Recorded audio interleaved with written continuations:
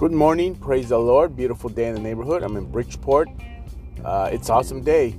Still dark. It's 7:07. It's still dark. You think that's something? It's supposed to be changing time. They said they're not, and they said they are. I don't think it passed in the Congress to change the time. But you have a great day. You trust the Lord. We had a great time last night in the Bible study. The verse to encourage you is Psalms 27:1. The Lord is my light and my salvation, so why should I be afraid? The Lord is my fortress, protecting me from danger. So why should I tremble? You shouldn't be afraid of nothing. Flu, cold, COVID, nothing. God bless you. Have an awesome day, and I'll be praying for you. You trust the Lord. Hear His voice. Walk in His steps. Follow Him. In Jesus' name, be blessed. See you at prayer tonight at 6 o'clock at the church. God bless you.